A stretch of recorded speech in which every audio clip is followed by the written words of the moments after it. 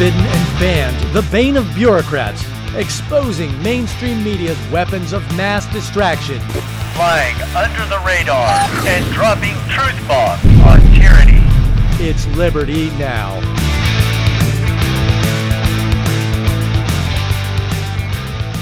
Kia ora, hello, and welcome to Liberty Now, the show for discerning minds and common sense. I'm your host, John Verd, trainer, piper, Navy diver, and Liberty lover.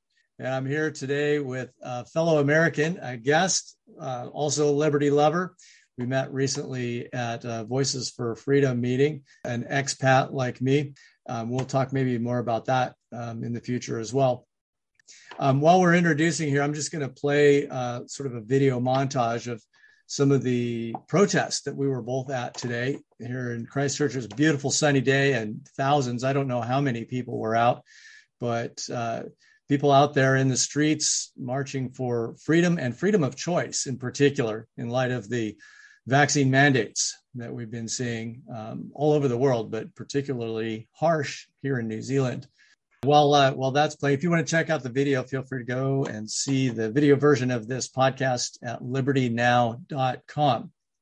Charles, welcome to the show. Thanks, John, for having me on. Yeah, it was really interesting listening to you talk at the last meeting, and I definitely wanted to get you on because you are a wealth of knowledge when it comes to treatments for COVID-19, and you've got a lot of in-depth knowledge about that. But tell us a little bit about your work background. Where did you start in your career? I did start thinking that I was going to do the MD PhD route, and I've always had an interest in human health and human wellness. So it seemed like a logical choice at the time. That was back in the early 90s. And what I really discovered is the lesson I've been trying to share with people today, which is medicine does not equal health. And the medical paradigm does not generate a worldview that generates or engenders health, as we've seen all around the world. So quickly, it turned out that I was not going to be able to follow that route, even though I did work in preventive medicine for years with a great physician and learned a lot of things along the way. It just wasn't going to be the right path. So I meandered in this world through education as another career, running a family business for a while, and then finally deciding that education in the U.S. had just become more of a circus. Oh boy! Yeah, because really declined. Yeah, in fact, that was, I think, one of the things that we were looking forward to, maybe perhaps a little bit of the motivation to move away from Seattle, where we come from, where it's extremely the new definition of liberal, which is you're in a liberal city, illiberal. Yeah, it's not liberal by anything that we ever thought of as liberal. Yeah, and education is not about critical thinking or the merits of your learning or abilities, but just about making sure that everybody feels like they're being treated the same, but there's no room for advancement, and it just ends up that everything is brought down to the lowest common denominator. They're lowering the testing standards, and I mean, you know all about that.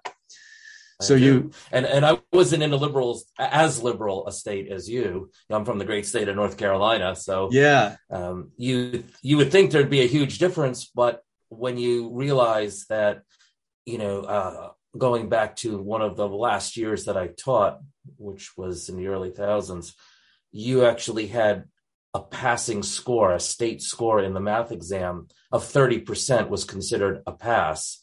And the questions were given to 8th graders that were certified for 4th and 5th graders. So what we've done is insane. And I think the last straw for me was, I've been telling off the principal of my school for a number of years as he became more and more liberal. And then finally he said, your new job is to make kids feel good. And I said, wow, they have enough drugs for that. And I said, you go find yourself someone else. And I decided to go. And the next stage of the career was to, say, I've been helping these students for so long to become the best people they could be. And some of them were pursuing higher education. And I said, it's time for me to take my own advice and pursue higher education. in a real meaningful way. So I've always had a Wow. background, in biology, medicine, health, physics, but I took that to the highest levels possible and did, master's in physics, then master's in bioinformatics, PhD, computational biology and bioinformatics.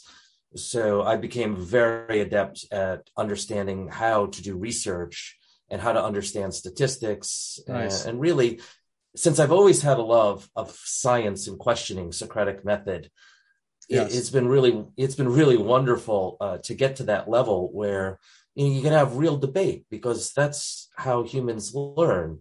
It's not Precisely, shutting down opinions. It's You not don't the way shut down universities. opinions. Yeah, No. Universities seem to be like safe places now, and no room for critical thinking, no room for questioning. It's sad. Not at all. It's the opposite of what it was intended to be.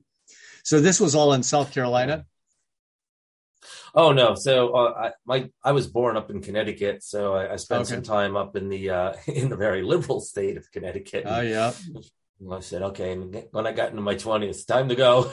yeah. Time to get out of here, and kind of hit a few other states on the way, but ended up in North Carolina. North Carolina. And, Sorry. Yeah. Yeah, North Carolina. Cool. And so you've been in New Zealand how long now? So I officially started here in New Zealand in right at the end of 2013, beginning of 2014. Oh, I you're took a right job. here. Post Yeah, quakes, right you were after in the Christchurch. earthquakes. Yeah, Yes. yeah. Tell us a little bit about the story. Like what got you here? What motivated you? Yeah.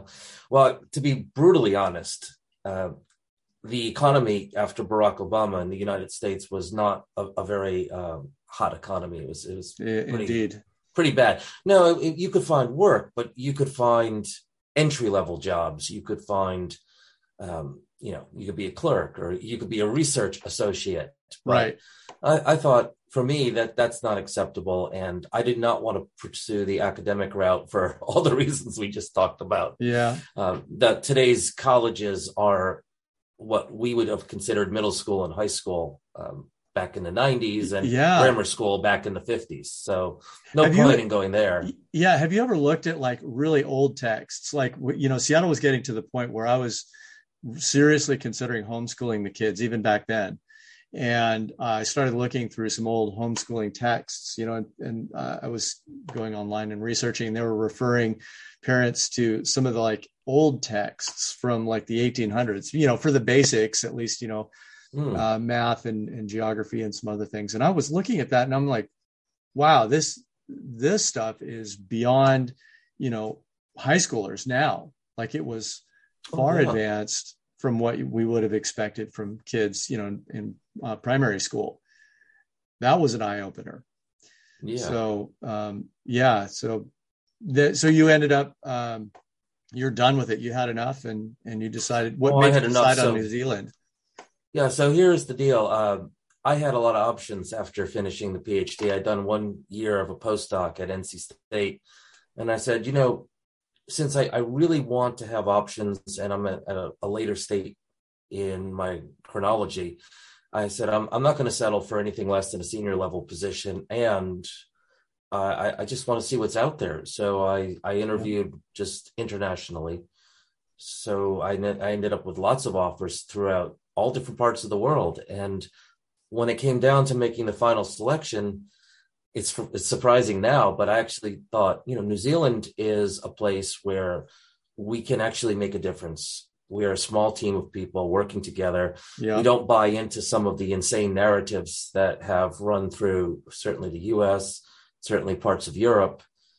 And I thought this would be a really great place to, to start the next part of the journey. Yeah. So that was what motivated the move here, just pick up and go and start over in the other side of the world.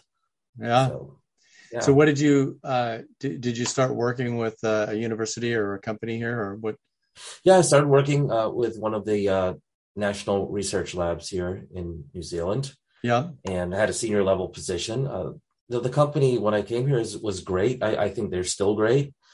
The unfortunate thing is that administrators seem to be the elements that destroy every institution, because as soon as you end up with administrators who come in, HR reps and chief scientists and whatever, they come in and they're not about the process of science. They're not about having open discussions. They're about, hey, have you heard, you now have to go to critical race theory. You need to feel guilty about the way you were born. And we're sorry, start apologizing to people. And it just gets worse from there. So and this is infiltrated like all kinds of industries, not just social sciences. It's like you have to think a certain way instead of just getting on with the science and research.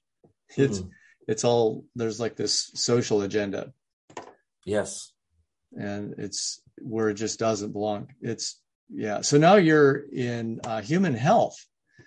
Here's the thing. Business. I started my own business because I'm thinking, I'm on the other side of the great divide of middle age, right? Yeah. So I'm thinking I've always picked my jobs based on a few criteria. I want to do honorable things, and I want to do things that generate good karma. Yeah. So I also want to be able to survive and provide for myself and family, not be a burden to society. So I've always said to my colleagues that I work with, I'm going to do these jobs with you as long as this is a good match and it's interesting and fun. I wake up in the morning excited about being there. And when that stops, then I move on. Yeah. So 2 years ago, I said, I'm not going to just walk away from my research position, but I'm going to start doing something that can make me feel good. Like I used to feel, 9 years ago. So I started the company Healthy Being Systems to address what we said about health. Medicine is not health. Medicine does not equal health. Right. Medicine does not take you to health. The paradigm is incorrect. If you break your leg and you need it fixed, medicine is fine. But if you are in a state of disease, long-term chronic disease, because of the choices and behaviors, there is no medicine that is going to fix that. Right. Yeah. Western medicine seems to ignore the root cause and just it's all about treating symptoms from my layperson's perspective. And it's a big pharmaceutical medical model. It seems like, there's a pill for that. That was my experience, has been for the last, 10, 15 years when I go to the doctor. They're just, all about treating symptoms rather than digging in and saying, well, what might be causing that? And what's the cause of that? As you say, the Socratic method, digging down to find out. But unfortunately, it seems that, there's not enough money in that, or it's too time consuming for the doctor's precious time.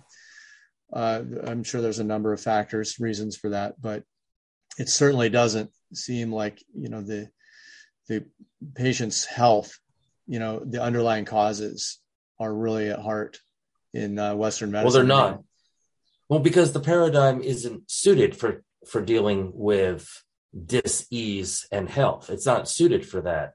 Right. The paradigm is based on an assumption. The assumption is that there is an allopathic, some other substance for the pathology that you have.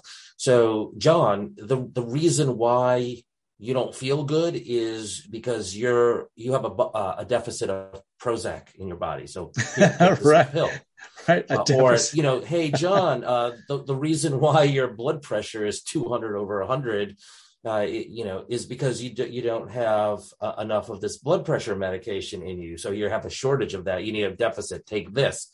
Right. And the entire model is wrong because anyone, even a kid would be, well, Daddy, if your blood pressure is so high, what's bugging you? What's going on? They start asking questions, right? Well, no, physicians don't. Yeah. No, absolutely right. So you have a health consulting and advocacy business.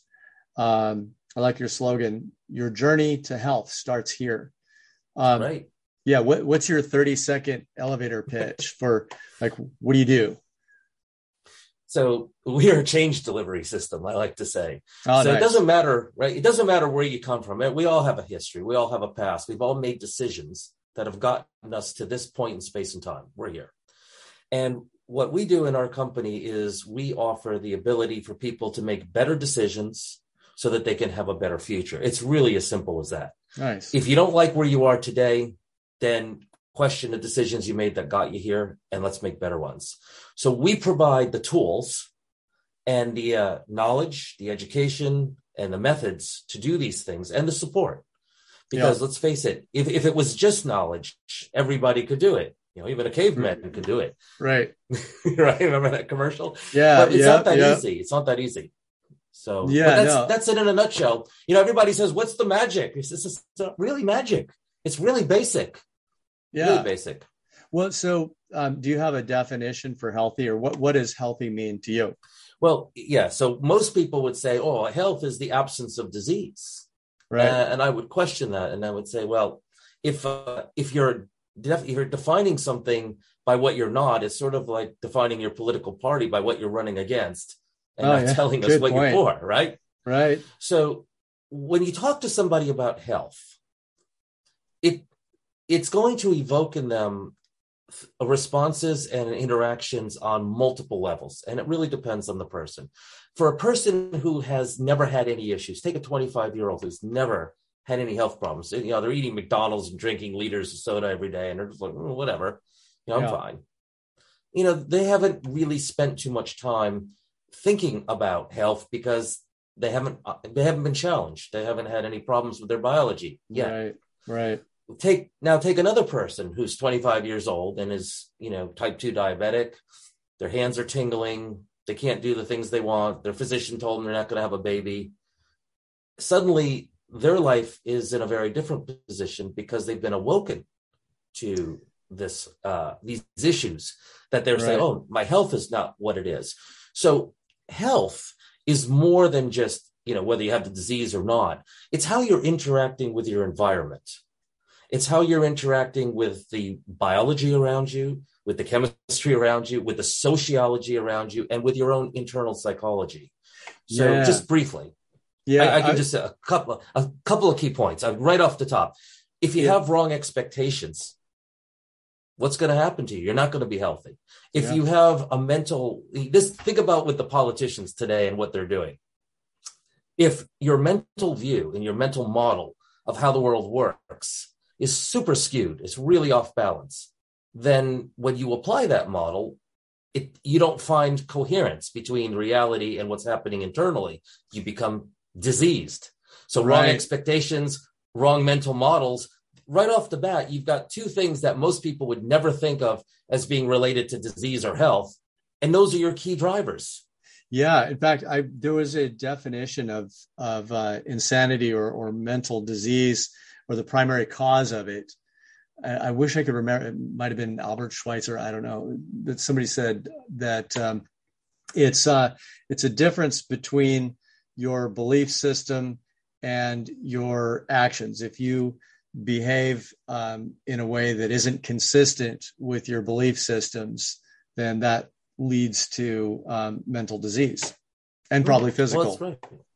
And that's right. And you look, there are a lot of people out there who do natural-based medicine, holistic-based medicine, and they'll tell you that, they use that adage of as above, so below type of notion. So as you create your reality in your mind, you're also expressing it in the body. We know for a fact that a cancer patient who has been told they're terminal and there's nothing they can do and they have lost hope is much more likely to be gone very quickly than a person who has a lot to live for and says, I'm going to fight for my life. I'm changing. I'm making the difference now. Yeah. And this is well known. Of course, allopathic medicine has nothing to say about it. They're like, oh, well, we don't know why. We can't explain that. Who knows? Go see a witch doctor, right? Yeah.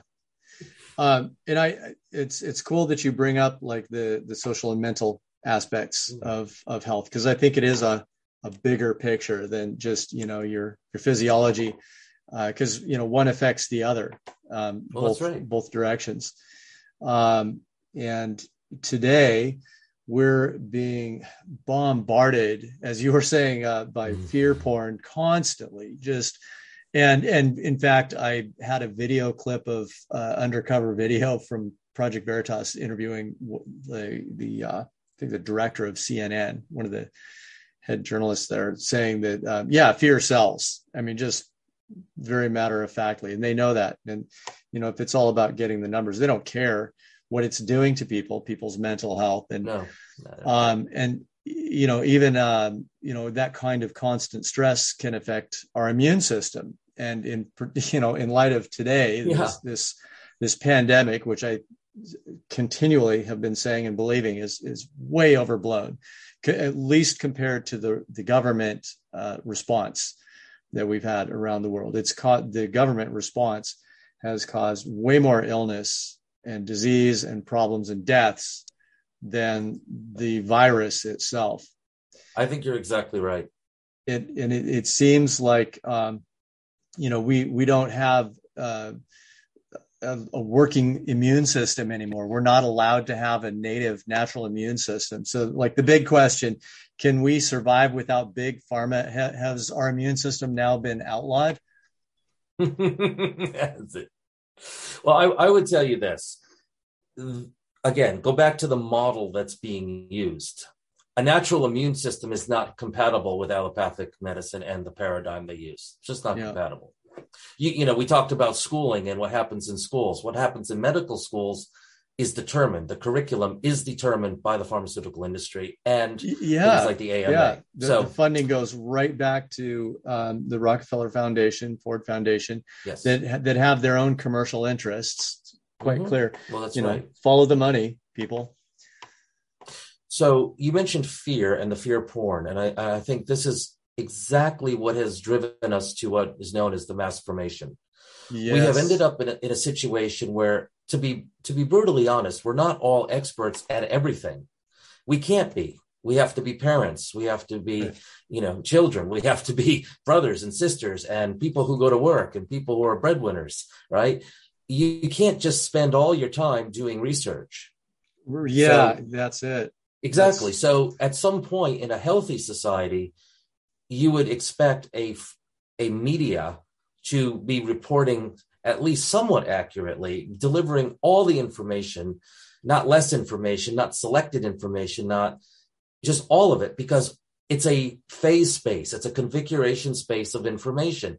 And it's your mental model interacting with that, which is going to get you through and get our society through. So as you went through the last 2 years, you saw people saying, oh, that part of the phase space is out. You can't go in that area of the information space. Well, you can't go here and you can't go there. And therefore, all the mental models that have been formed are wrong. Right. And that is the biggest frustration is that,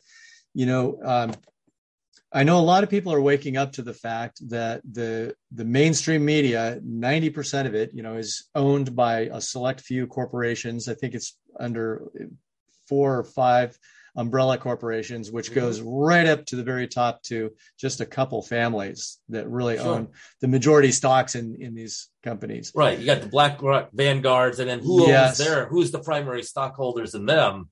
Right. Yeah. So of course, when anything contravenes the narrative, that goes against the big money-making pharmaceutical medical model, then that information is going to be censored.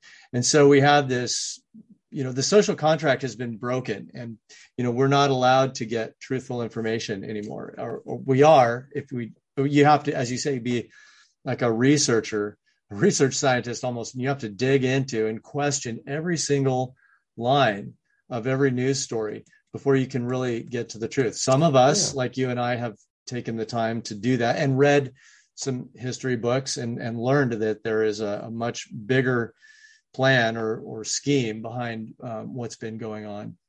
And again, as I've said, COVID-19, the pandemic is not about a virus. It is about control in a much bigger plan it's about control and one world government, to be quite honest. And, it's evident if you're willing to read a little bit and look into it. But yeah, you're right. We're not getting that from the mainstream media.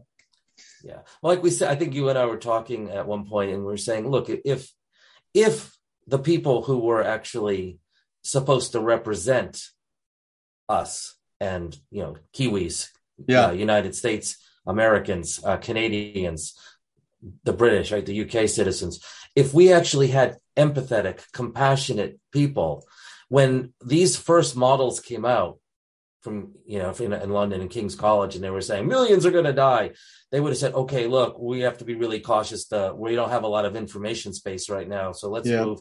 And they would start saying, look, let's get the data out to you as quickly as possible. So, for example, when we saw that it was people with the comorbidities, that it was emerging right away, people with insulin resistance, people with diabetes, obesity, all of this were massive contributors to the people having these horrible outcomes because of that second phase of the illness.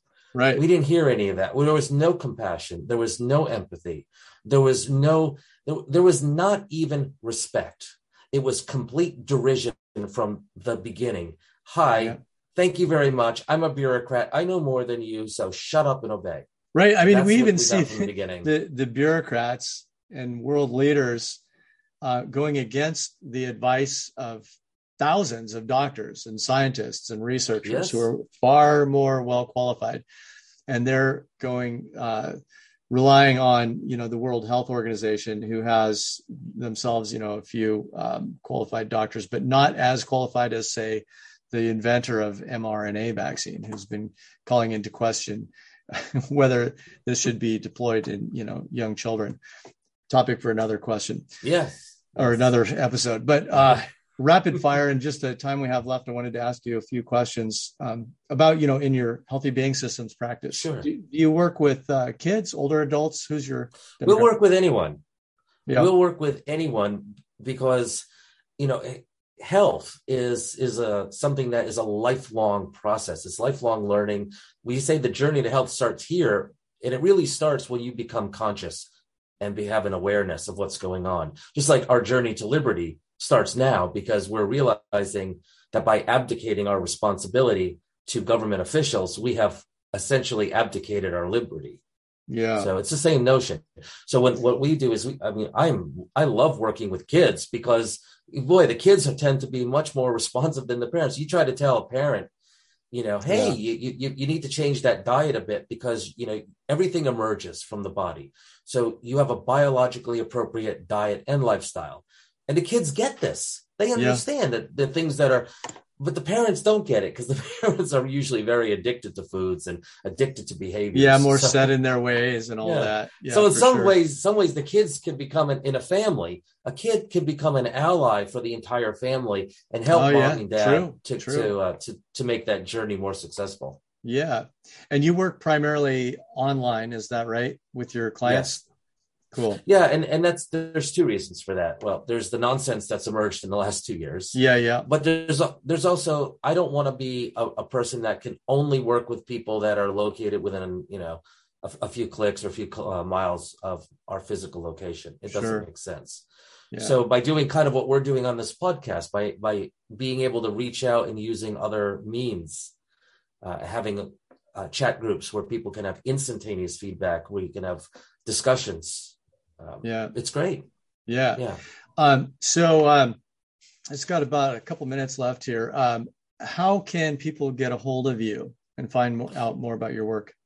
Right. So we have our website, and I apologize because I'm not a web designer by trade. That's not something I've had a previous career in. So I have built a website, healthybeinsystems.com. Okay. I'll make sure I put that link on our website too. We can put all the links up after that. So the short story is you can call me because my phone number's on the website, and it's on all my business cards. It's on all my flyers. So you can just call me. You can email me, right? You can get me on MeWe, and you can get me on Facebook. Although I'm really disgusted with Facebook, so I'm trying to flush that. Try not to do as much on there as well. So cool. There's a lot of ways. If you've got pigeons that are well trained, we may come to that. Try a pigeon. Boy, I say that half jokingly, but I know it's not as sort of locked down in other parts of the world as it is here in New Zealand, and we're also fortunate that it's not as bad as other parts of the world as well. But the jig is up. It really is. Yeah. You look everywhere around, people, it's that consciousness is starting to, I say there's a lot of people in sugar comas and other types of comas running around, but they are starting to wake up. Everyone does it at their own pace and within their own capacities. Yeah. but we're seeing it. I mean, just what we saw today is encouraging. Absolutely.